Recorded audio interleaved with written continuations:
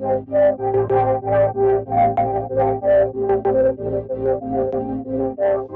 the 1980s, the Southern Baptist Convention found itself at a crossroads. While many of its churches were faithfully teaching biblical Christianity, the seminaries where its pastors were trained had been immersed in theological liberalism for decades. In a lot of stories, this is where the split would occur. But this time, something different happened. Instead of dividing, a group of courageous Christians decided to change the equation. They came up with an unprecedented plan to turn Southern Seminary from liberal theology back to its confessional roots. Politics, technology, identity, power, science, everything seems to be changing. So why not faith?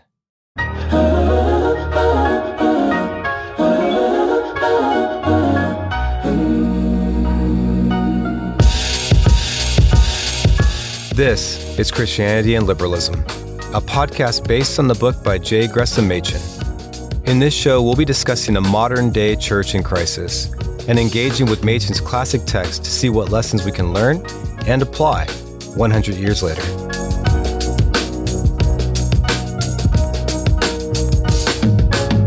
The line is drawn in the sand, Christ is God and he's man. Upon the rock of the word of God we will stand. We bring the antithesis, the lamb's dripping wrists is still the only answer for man's wickedness. The line is drawn in the sand, Christ is God and he's man. Upon the rock of the word of God we will stand. CNL, with Machen we will tell. Faith in Christ still the only way to be redeemed from hell.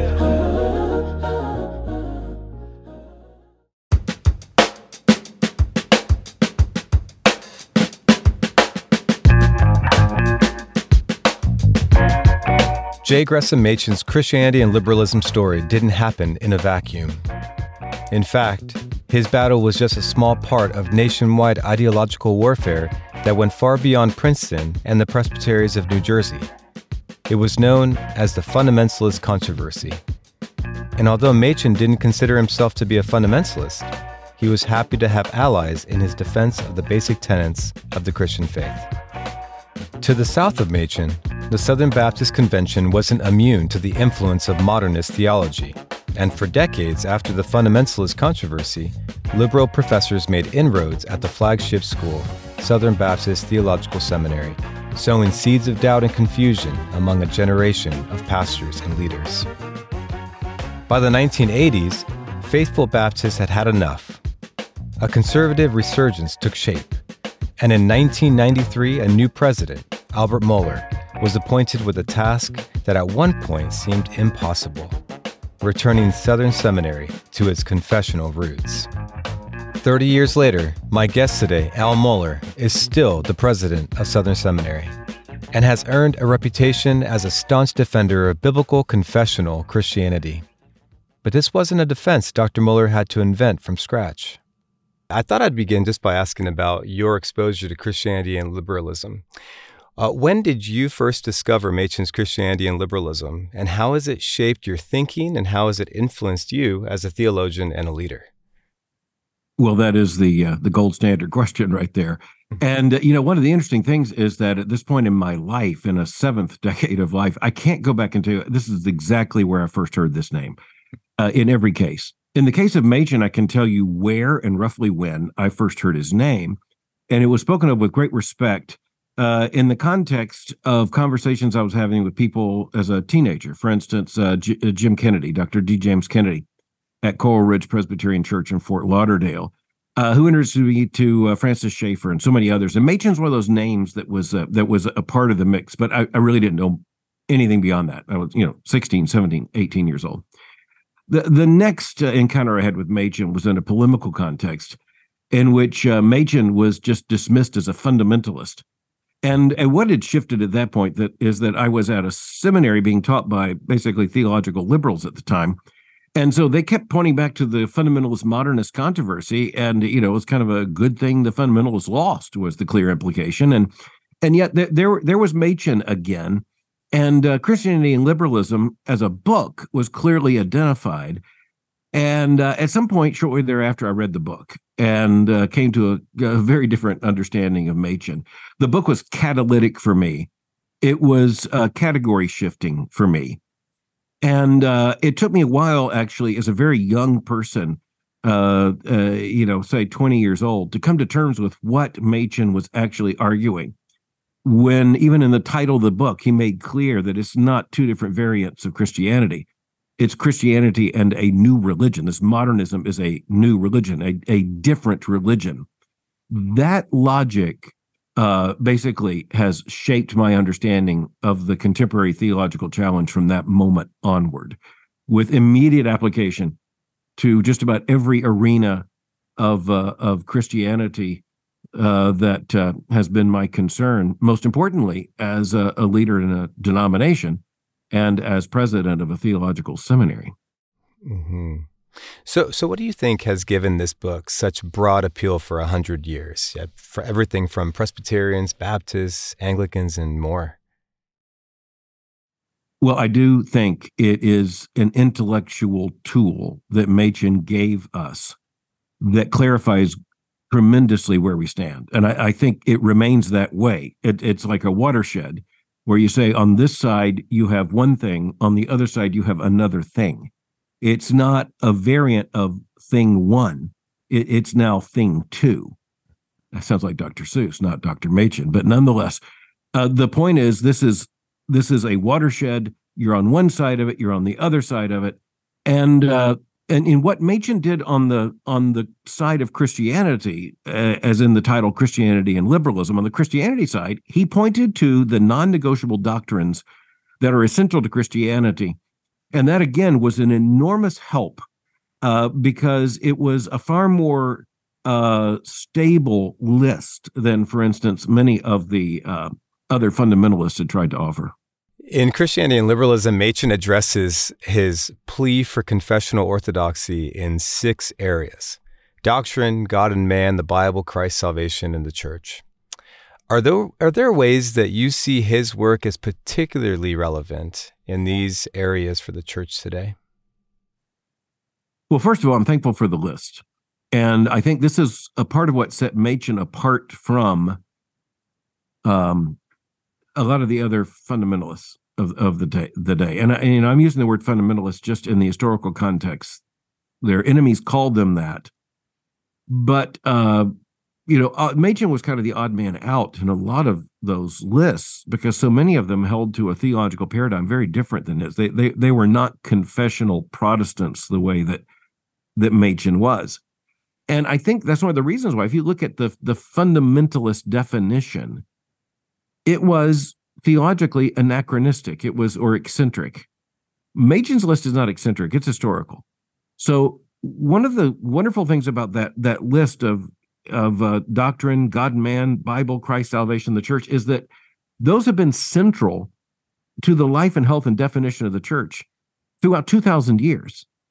And I think this is where, being a self-conscious son of the Reformation, Machen understood, because there's a reason why we just have to keep going back to the 16th century. It's because the crystallization of those issues at the time of the magisterial reformers, it gives us the grounding to say, okay, if they're going to justify breaking with the Church of Rome, they're going to justify it on theological grounds. Well, what are those theological grounds?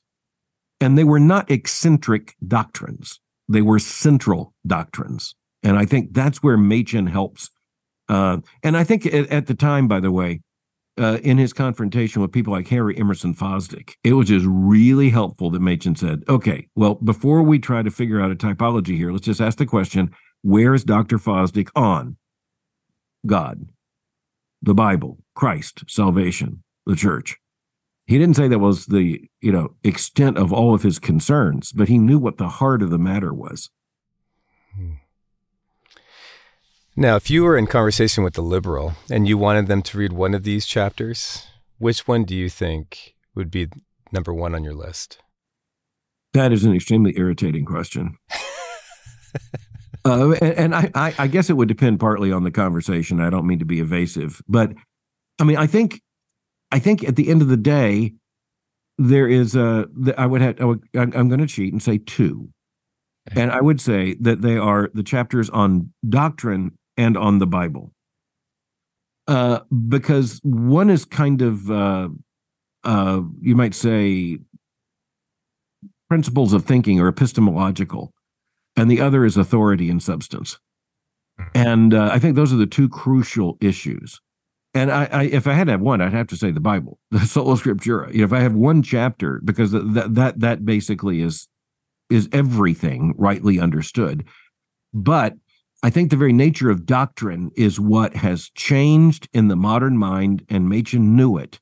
And so he wanted to make very clear in that chapter that what we're talking about are absolute propositional truth claims, space, time, and history, not just religious emotions.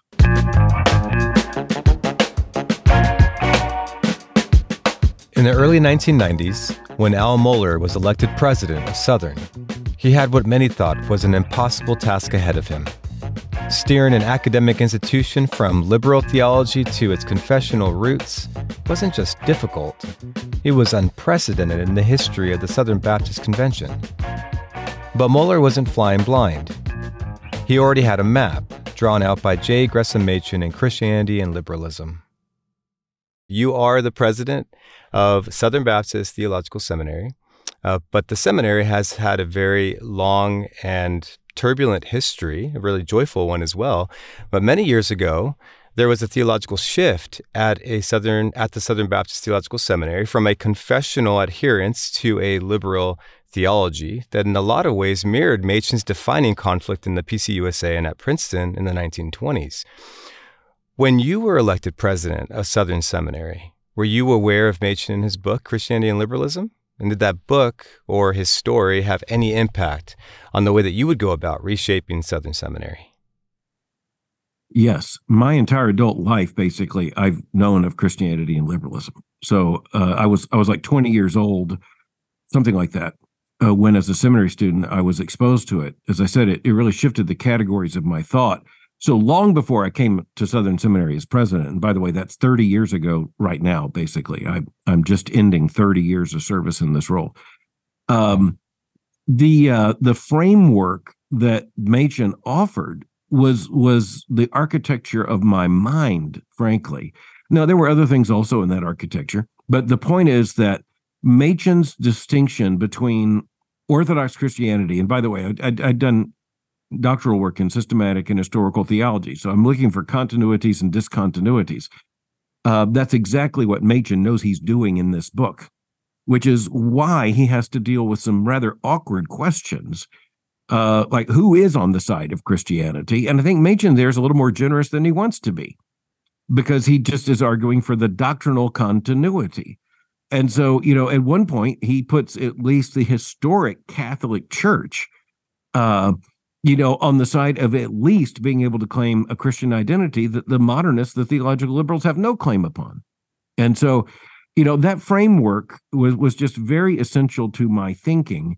But beyond that, the Southern Baptist Theological Seminary is a genetic child of old Princeton.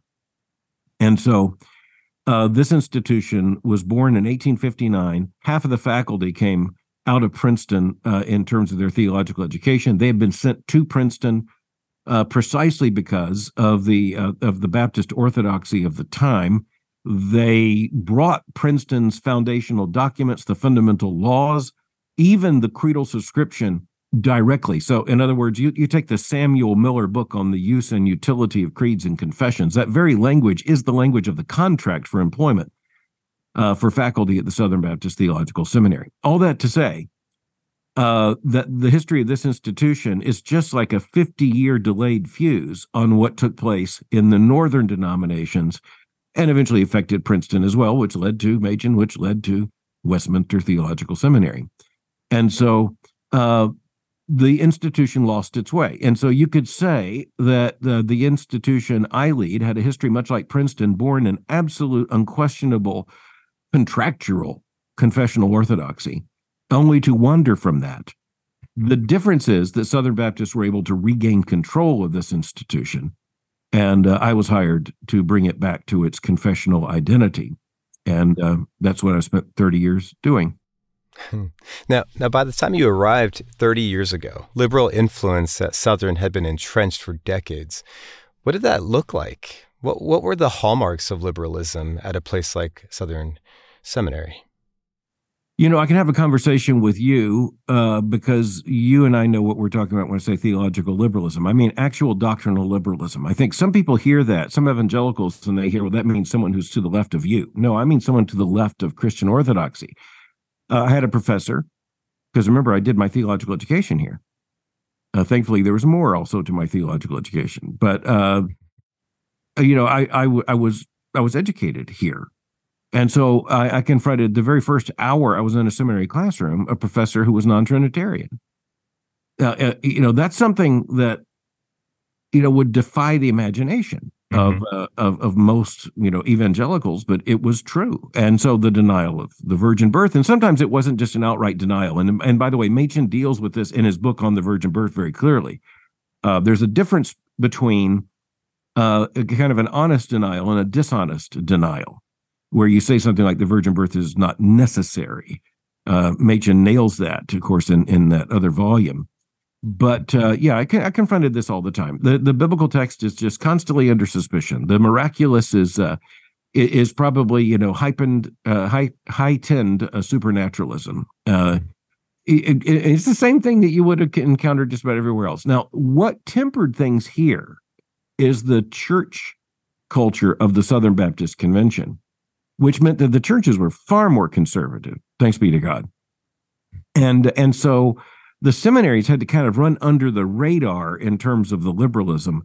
And so just to be honest, I'm going beyond your question, it was really kind of a form of Baptist Gnosticism, in which you had kind of a Gnostic class where people knew, we can talk about Isaiah as if there's one Isaiah. Really, we think there were 2, 3, 4 Isaiahs. And so it was in the midst of that. And eventually Southern Baptists saw what was going on and rose up. And, exactly what didn't happen in the northern denominations in terms of conservatives gaining control and making it matter, it did happen in the Southern Baptist Convention. I mentioned Dr. D. James Kennedy. James Kennedy, I had preach in chapel here, enormous influence on my life. And in the life of my wife, by the way, who was the valedictorian of the high school there, Westminster Academy. And the influence of Dr. Kennedy in her life as well. So we had Dr. Kennedy here. We have him in chapel. The chapel's packed. By now, it's a conservative recovery. Students filled with, the chapel's filled with conservative students. And I mean filled, 1,100. And we were singing, "And Can It Be?" And Dr. Kennedy just turned to me and grabbed my lapels and said, "You got your Princeton back." It was one of the most gracious moments that I've spent in 30 years here, because there is a sense in which, by God's grace, we got our Princeton back. We've mentioned the pervasiveness of the condition of low visibility that liberal theology tends to operate in, and Southern Seminary was no exception. I asked Dow how he dealt with that during the early days of the conservative resurgence at Southern. This all relates to something that Machen talks about in his book. In Christianity and Liberalism, Machen talks about how liberals like to fight their intellectual battles in a condition of low visibility, using familiar terms, but fudging their original meaning. In your experience, what's the best way to combat that? How did you combat that? Because I believe faculty members and professors can be pretty sly with their theological positions at times. Well, number one, you need a theologian as president. Yes. I mean, you need a confessionalist, a creedalist as president. You need someone who presses the questions, such as, like I say, the creedal conformity, the confessional conformity is the issue. And again, Southern Seminary's language is not unique. It's drawn directly from Princeton, old Princeton. Every professor must teach in accordance with and not contrary to all that is contained within the Confession of Faith, without reservation or mental hesitation or reservation, without any private arrangement with the one who invests him in office. The language is just really clear, without evasion, no mental hesitation. That language, by the way, Princeton got from the Spanish Inquisition, which is another strange tale in confessional history. Yeah, in the Spanish Inquisition, just to bring that clear, in the Spanish Inquisition, some of the heretics tried to claim that they were neither in position one or position two, but they were kind of like an atom, between two force fields. They were hesitating between two opinions. Hesitation. They declared a right of hesitation. The Princetonians said absolutely no to a right of hesitation. I was able to use that language. It's already in the contract. When I arrived here, every faculty member had signed the contract with all the right words in it. I just made the words count. And I got up in chapel in 1993, 30 years ago, and just said, if you hold to these truths without, reservation or without any kind of hesitation, if you hold to these words in terms of the plain meaning of the words, the meaning of the sentences, then you may stay. Otherwise, your own contract says you're not to be teaching here. Yeah, I mean, easier said than done, too. I think you probably went through a lot of suffering just throughout those 30 years, especially early on in the beginning. What was that like? It was a very lonely job, I can tell you that. Yeah, I could imagine that. Over time, I'm sure the student body grew and became far more confessional and orthodox in their thinking, but that must have been a really dark time. It was. And, in every one of these denominations in which you've had these battles, there have been some very hard times. People pay a very high cost. Machen himself, in his person, I think, even in his health, he paid such an enormous cost. And, the reality is that nothing's going to come easy. I think of, Luther, Calvin, the church fathers. There is suffering for the faith.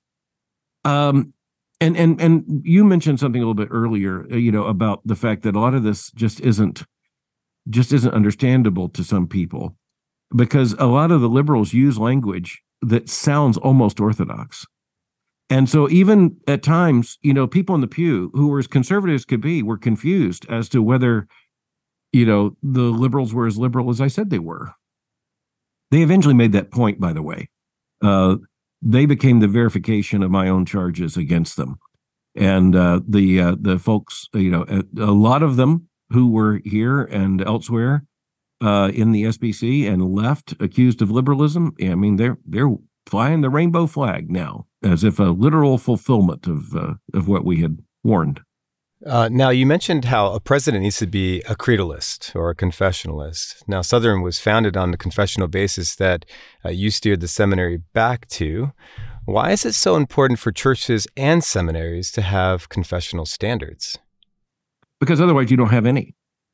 This is one of the hard lessons of Christianity, and I think it's found within the apostolic era, it's found in the New Testament, where we are to contend for the faith once for all delivered to the saints. How do we know what that is? Well, there are propositional statements in Scripture. Creeds and confessions, rightly understood, are nothing more than a summary of the doctrinal propositions of Scripture itself. And, back in the old, debate between the liberals and the conservatives and the SBC, the liberals used to say, I don't believe in any creed. I'll just, sign the Bible. Well, the devil can sign the Bible in one sense. Because what that is an evasion of sentences. And that's why, I just appreciate the fact that, the reformers, for instance, understood that the faith comes down to sentences. One of the earliest, most important of the doctrinal battles in Christianity, think of the Nicene conflict and the need for the Council of Nicaea and the Creed of Nicaea. It wasn't at that point even over a document. It wasn't over a sentence. It was not even over just, you might say, a word. It was over a syllable, whether, or homoousios or homoiousios rightly describes the Son. And, honestly, orthodoxy was hanging on a diphthong. Creeds include the diphthongs. We get it right. And that's what we require. Now, I could imagine a listener saying, no creed but the Bible. How would you respond to someone who thinks that way? Good luck. With your church, that was the Campbellite creed. Alexander Campbell, another saying, no creed but the Bible. And the problem with that is that the Bible is not a summary that can be easily used to, just as a whole, Genesis to Revelation, 66 books. That is not a way of being able to go into a meeting and say, I believe this man rightly understands the relationship between the Father and the Son, rightly understands the doctrine of the Trinity. Now, we have to base all of our arguments on Scripture. The Scripture has the sole authority, sola scriptura. But, Luther and Calvin and others, just almost get immediately understood that the only way to defend the Reformation is to define its doctrines and creeds and confessions, put it down into sentences. The Christian faith stands and falls on sentences. And the creed and confession is nothing more than a selection of the most necessary sentences for church members or for members of a theology faculty to affirm. And not only to affirm that, hey, yeah, those are sentences, and not just to affirm, yeah, I know that's what the institution says, but to affirm this is what I personally believe. When Christian institutions experienced missional drift like Southern Seminary did in the latter half of the 20th century, their leaders are faced with difficult dilemmas. What if we can't course correct? What if it's too late? Often millions of dollars and hundreds of livelihoods are at stake. Not to mention the invisible influence these parachurch organizations have on individual Christians' faith. So what is a godly leader to do? Now, your story at Southern is very unique in that there's very little precedent for liberal institutions returning to confessionalism. So what motivated you and others at that time to enact a program of reform instead of branching off and doing your own thing? First of all, there were some assets in the polity of the Southern Baptist Convention. One of the assets is that the convention does elect the trustees of the institutions. So if you can elect presidents of the SBC who will follow through and appoint committees to appoint trustees that will hold to orthodoxy, you'll have orthodoxy. And so this meant that Baptists had a mechanism at the annual meeting of the Southern Baptist Convention where churches could send messengers who could show up and vote. And so it really was a way of neutralizing over time a denominational elite that was more liberal. The elite got outvoted. And, in almost every situation, an elite can get outvoted if the people figure out how to outvote the elite. Yeah, that relates to this next question. In the SBC, there was a movement or a moment when the conservative resurgence almost compromised in order to keep what progress they've already made. Is there room for compromise in the fight between Christianity and liberalism? And what are the potential dangers of compromising? And what does it look like? Well, I have to be careful in a fallen world. Sometimes, some kind of compromise is just a holding pattern. I just want to warn conservatives and the Orthodox that holding pattern is at our expense. In other words, untruth can't be tolerated. Or in principle, we fail. And so, I have to be careful because conservatives don't always have a majority in a meeting. And sometimes, in a polity, you come up with the best you can do, but you have to be willing to say, okay, here's the bottom line. And I think compromise in theory and in practice is actually a way of just losing more slowly. And I didn't come here to lose slowly. I didn't come here to delay disaster. I came here to avert disaster. And so compromise just doesn't really work. I mean, for one thing, creedally, what in the world does that mean? You say, well, you got to hold the doctrine of the Trinity, but when it comes to the person and work of Christ, we'll be a little more generous. You can't do that. No, that's exactly right. So what forms of compromise do you see today in the church, or even in just average Christians dealing with political issues of the day? What sorts of compromises should people be aware of that they actually might think, I'm not compromising at all? Yeah, I think silence is the biggest compromise. I think the mood of non-confrontationism or confrontationism on the part of so many is the form of compromise that's the most seductive right now. And you see this in people who say, look, I just don't think we need to fight over that. Let's stand over here where we can be unified. The problem is that ground of where you can supposedly be unified, that's a shrinking piece of land. And I just think that, for one thing, we're dealing with more subtle issues. Let me put it this way. The fundamentalist modernist controversy in the 1920s, the theological shakeout, not just in the SBC, but elsewhere during the 1970s, 80s, and 90s, it really led to the fact that a lot of the liberals left or took over, and just the conservatives left, such that you had kind of the what conservatives, some evangelicals, some Orthodox thought was a bit of breathing room for a while. And I was very concerned about that, and remain even more concerned, because I don't think that we have that kind of comfort and security. Because I think the failure to contend for confessional truth it's going to be fatal. The question is whether it's a long fatal illness or a short fatal crisis. But failure to give attention to these things, I think that's one of the things Machen understood. And he was willing to go for broke. Machen could have had a very happy life just accommodating himself at Princeton. He didn't do that. And I don't think it's because he thought it would be, particularly cool to start a new school. I think it was because he recognized the only options at Princeton that were left to him were to lose fast or to lose slowly. And I respect the fact he was unwilling to do either. I think there are those in evangelicalism right now who think victory is losing more slowly. Your stand for historic Christianity required you to enter into disagreement, controversy, and conflict with others who claimed the name of Christ. So in a situation where serious truths are on the line, how can Christians demonstrate Christ-likeness in the way that they fight their battles? Well, that is hard, because battles by definition require conflict, and conflict produces occasion for all kinds of hurt. I think one of the most important things we can do is be constant in making clear what the theological issues are, on which there can be no compromise. And at the same time, making very clear this is not a personal agenda. This is the faith once for all delivered to the saints that is required of us in order that our children and grandchildren will even know what Christianity is.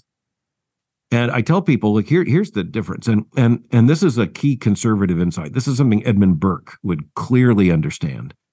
People want to think of respect only in terms of people in the room. You got people on the more liberal side, people who are more confused in the middle, you got people on the right, and people say respect means, you respect everyone in that room. Well, I'm not disregarding respect. I'm simply saying, I think the key conservative insight, which is deeply biblical, is we need to have respect for the people who aren't yet in the room, our own children, our own grandchildren, their children.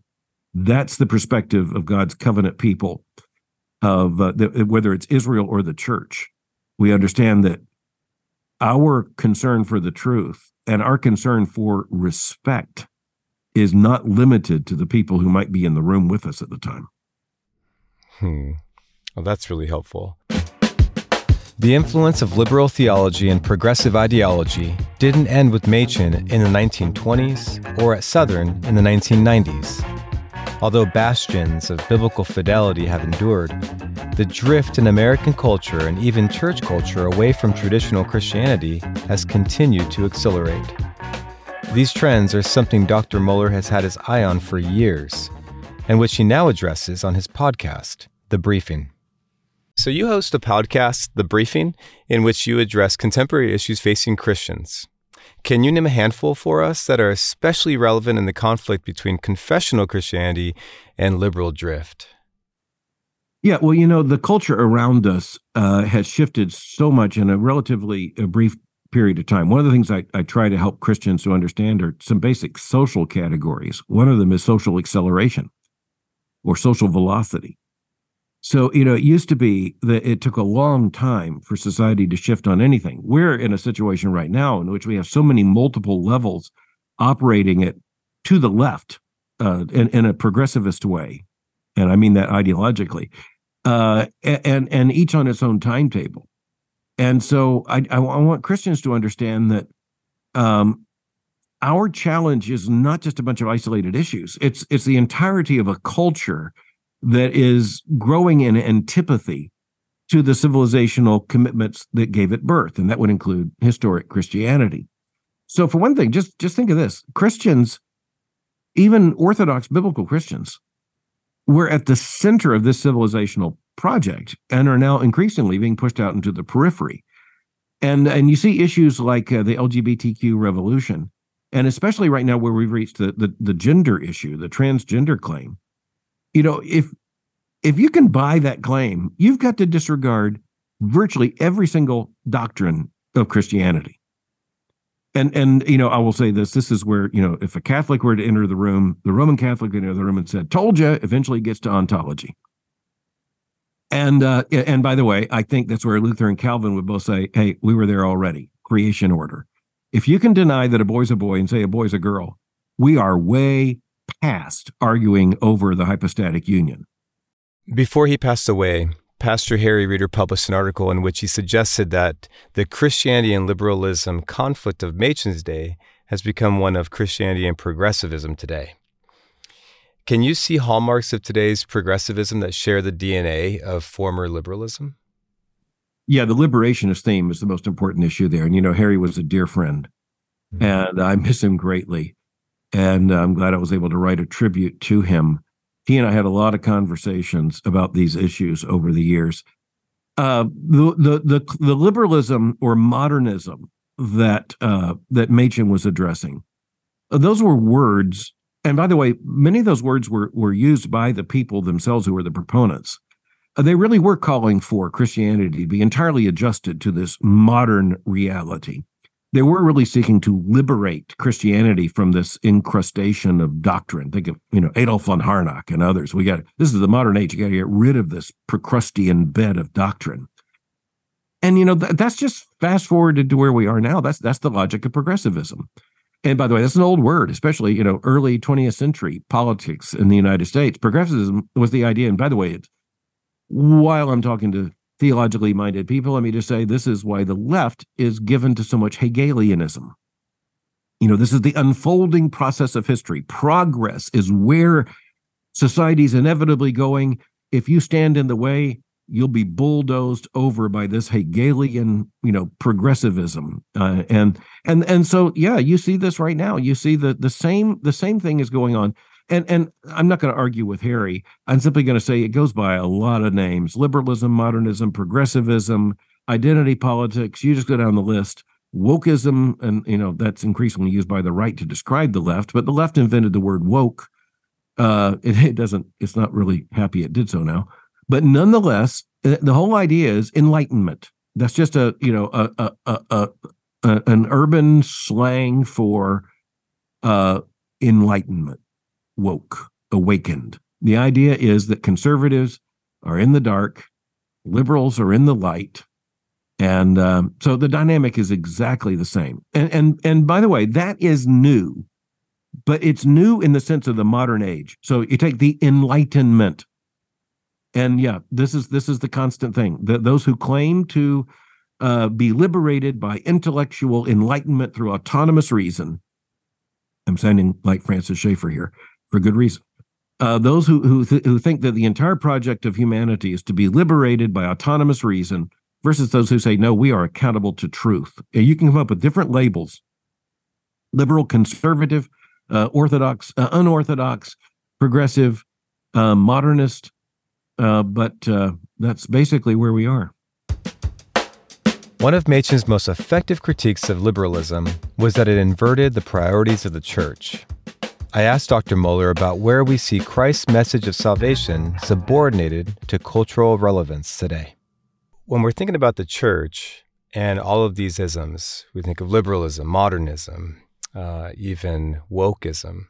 It seems to seep into the church. Now, one of Machen's most effective critiques of liberalism was that it inverted the priorities of the church, and that salvation would become subordinate to cultural relevance. Do you see this inversion in the church today? And if so, how can pastors avoid this common approach to ministry? Yeah, this is one of the hard things to discuss honestly in the larger evangelical movement. The syndrome that Machen identified was the people who said, look, we are in a new situation, deal with it. As if dealing with it meant you've got to fundamentally rethink how you conceptualize Christianity and certainly how you present it. Well, I'm old enough to remember that that was the logic that happened in evangelicalism in the 1960s, 70s, and 80s when you had the pragmatism that came in with kind of the ad agency evangelicalism, where we can put a happier face on this. That crashed with the sexual revolution and the claims of identity politics. And so you still have an awful lot of people who say, look, we're in a changed situation. We got to talk differently. We've got to find a new vocabulary. We've got to repackage it all. And, this is just perpetual. You remember, 10 years ago, people were talking about the emergent church, as if we're just going to rethink this whole thing. And that's absolutely one of the most arrogant assumptions, by the way, a Christian can make. The Bible actually argues exactly the opposite. The apostles say exactly the opposite. Now, you're credited with coining the term theological triage. In what way should we deploy that concept in 2023? Have the cultural battles of today altered the hierarchy of theological triage? For example, is something like justification by faith alone as important as it was a decade ago, when our political divisions seem much more urgent? Well, it has to be. It has to be. But when you're talking about identifying Christianity, this is a tough thing. It was tough for the reformers, and the reformers weren't always absolutely consistent on this. In other words, what is the true church? Where do you find the true church? And I'm going to lean into Luther here. I'm going to say that justification by faith alone is the article by which the church stands or falls. But at other times, Machen will have to come back and say, well, Trinitarian affirmation and even the norm of propositional doctrine, and even the outworkings of the certain framework of Christian orthodoxy, Rome has not repudiated all of that.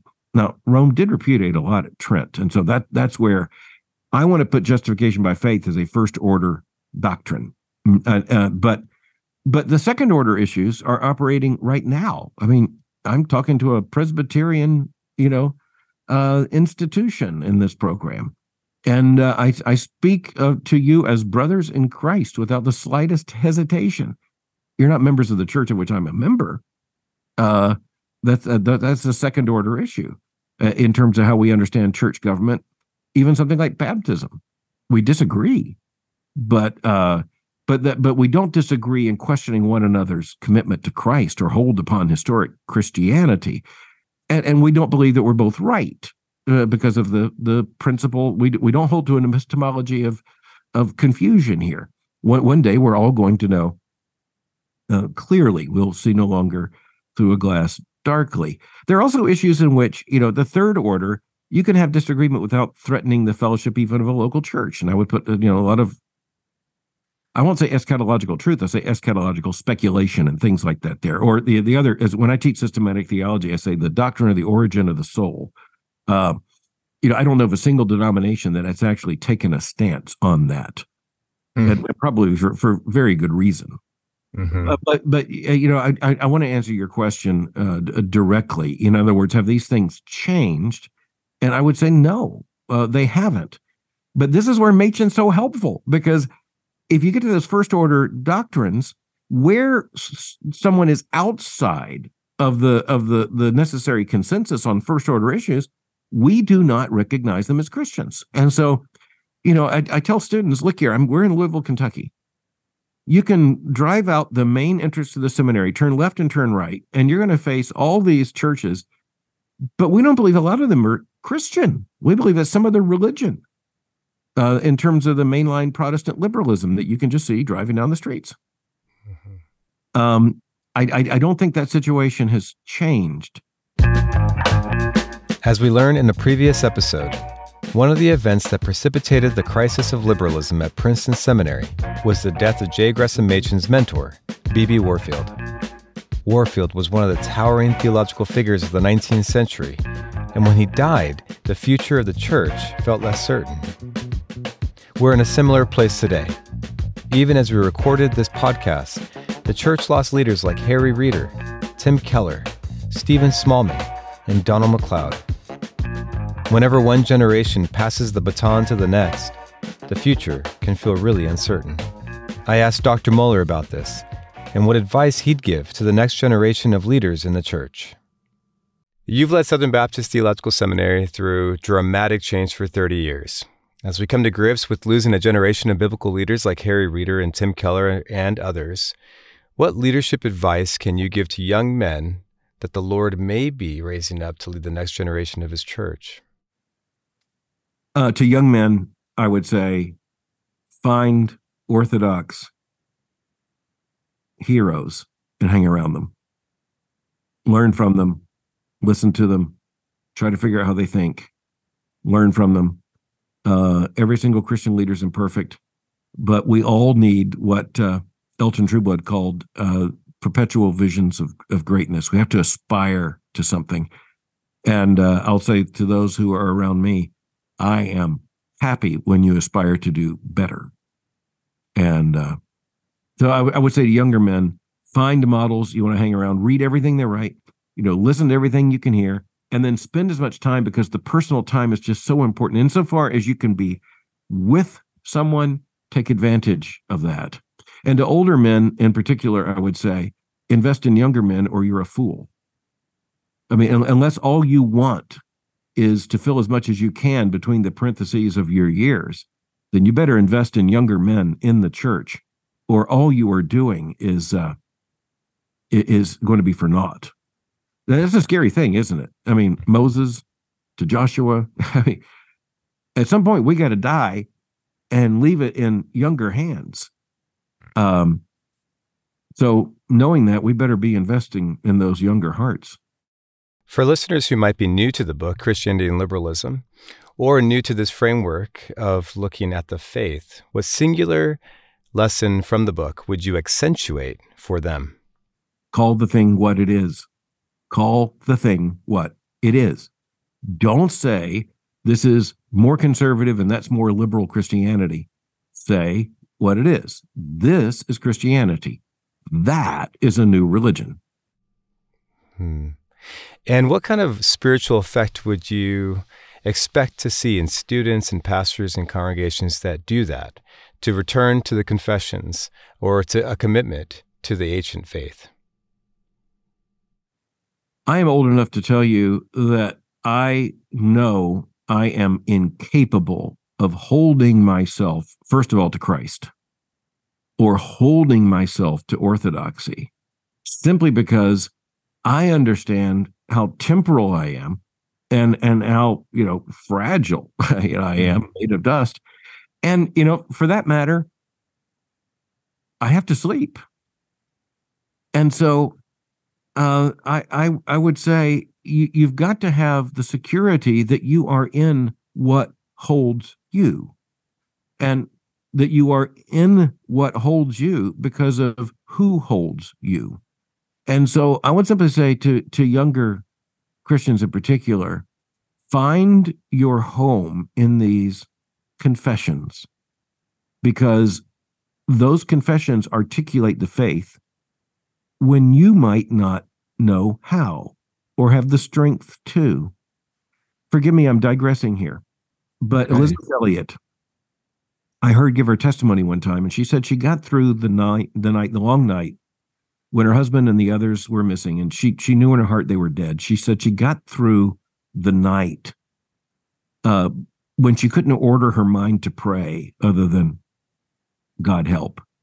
She said, my only ordering was the words of hymns that I would just play in my mind and sing in my mind over and over again.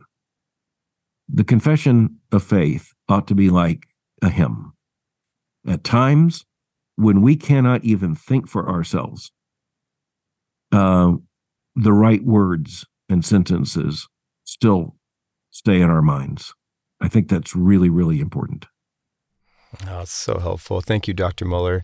And thank you for all that you've done for the sake of the church, for the seminary. As you have death in yourself, it surely has produced life in others. So thank you for that and for your time today. Very kind. This is a delightful conversation, and I'm always glad to speak with friends from Westminster Theological Seminary, because the history of Princeton and Westminster was a great gift to me in understanding my stewardship here at Southern Seminary. So thank you. Oh, yeah. Well, thank you.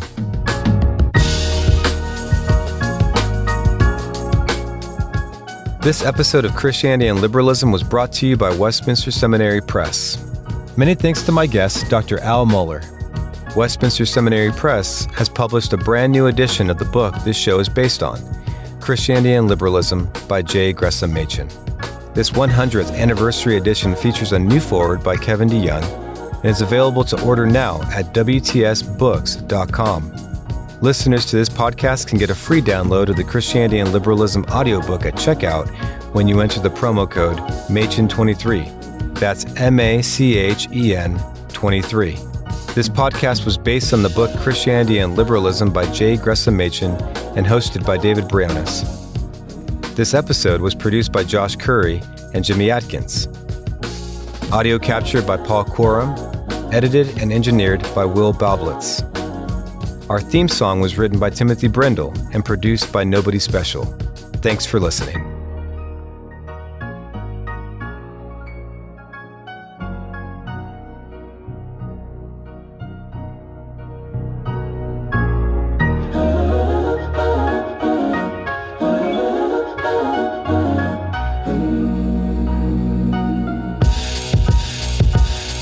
Machen wrote Christianity and liberalism to demonstrate they're two completely different religions. Liberalism denies man's wicked condition and divine inspiration with which scripture was written. Us Christians are convinced scripture's truly factual, but liberalism denies the supernatural. Machen's book definitely showed Christianity and liberalism are diametrically opposed. It's not a different version of Christianity, it has opposite views of God and humanity, often disguised with Christian terminology. They baptize the serpent's absurd philosophies. So when we call you a liberal, it's not just political, but rejecting his virgin birth and all of his miracles, from trusting in science. But against God, it's disgusting. Defiance, self is your trust and reliance. The line is drawn in the sand. Christ is God and he's man. Upon the rock of the word of God we will stand. We bring the antithesis. The lamb's dripping wrists is still the only answer for man's wickedness. The line is drawn in the sand. Christ is God and he's man. Upon the rock of the word of God we will stand. C&L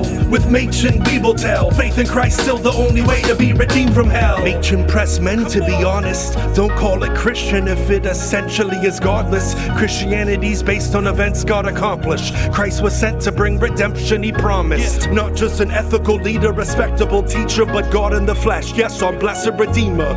An affront to human pride. You can only be saved by faith in Christ who was crucified. Amen. Our greatest needs to be redeemed by the Son. It's not what would Jesus do, but what Jesus has done. Since we're slaves to doubt, pride, and lust, we're in desperate need of rescue that's outside of us. An understatement to say that we're flawed, in need of what Machen called a creative act of God.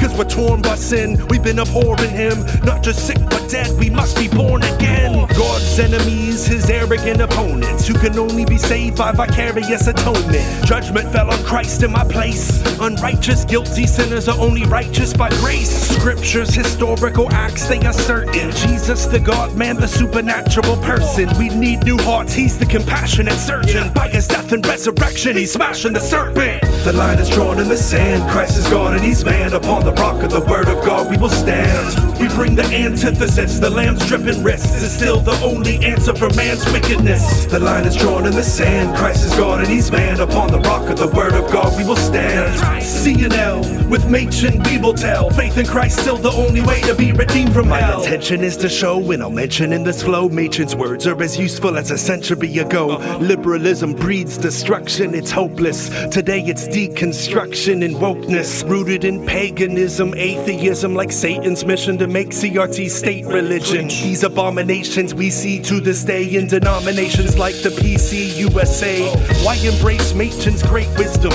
in light of the claims of his racism?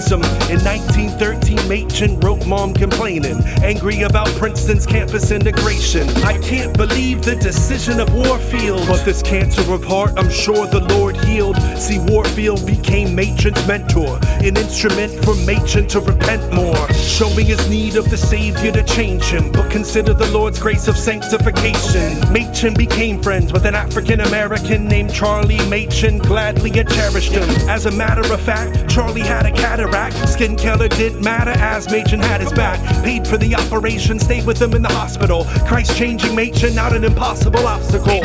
From his love for his friend Charlie, it's quite clear Christ was changing Machen partly. Any bigotry left, it's not there any longer, perfected now in the presence of his Father. The line is drawn in the sand, Christ is gone and he's man. Upon the rock of the word of God we will stand. We bring the antithesis, the lamb's dripping wrists is still the only answer for man's wickedness. The line is drawn in the sand, Christ is gone and he's man. Upon the rock of the word of God we will stand. C and L, with Machen we will tell. Faith in Christ still the only way to be redeemed from hell.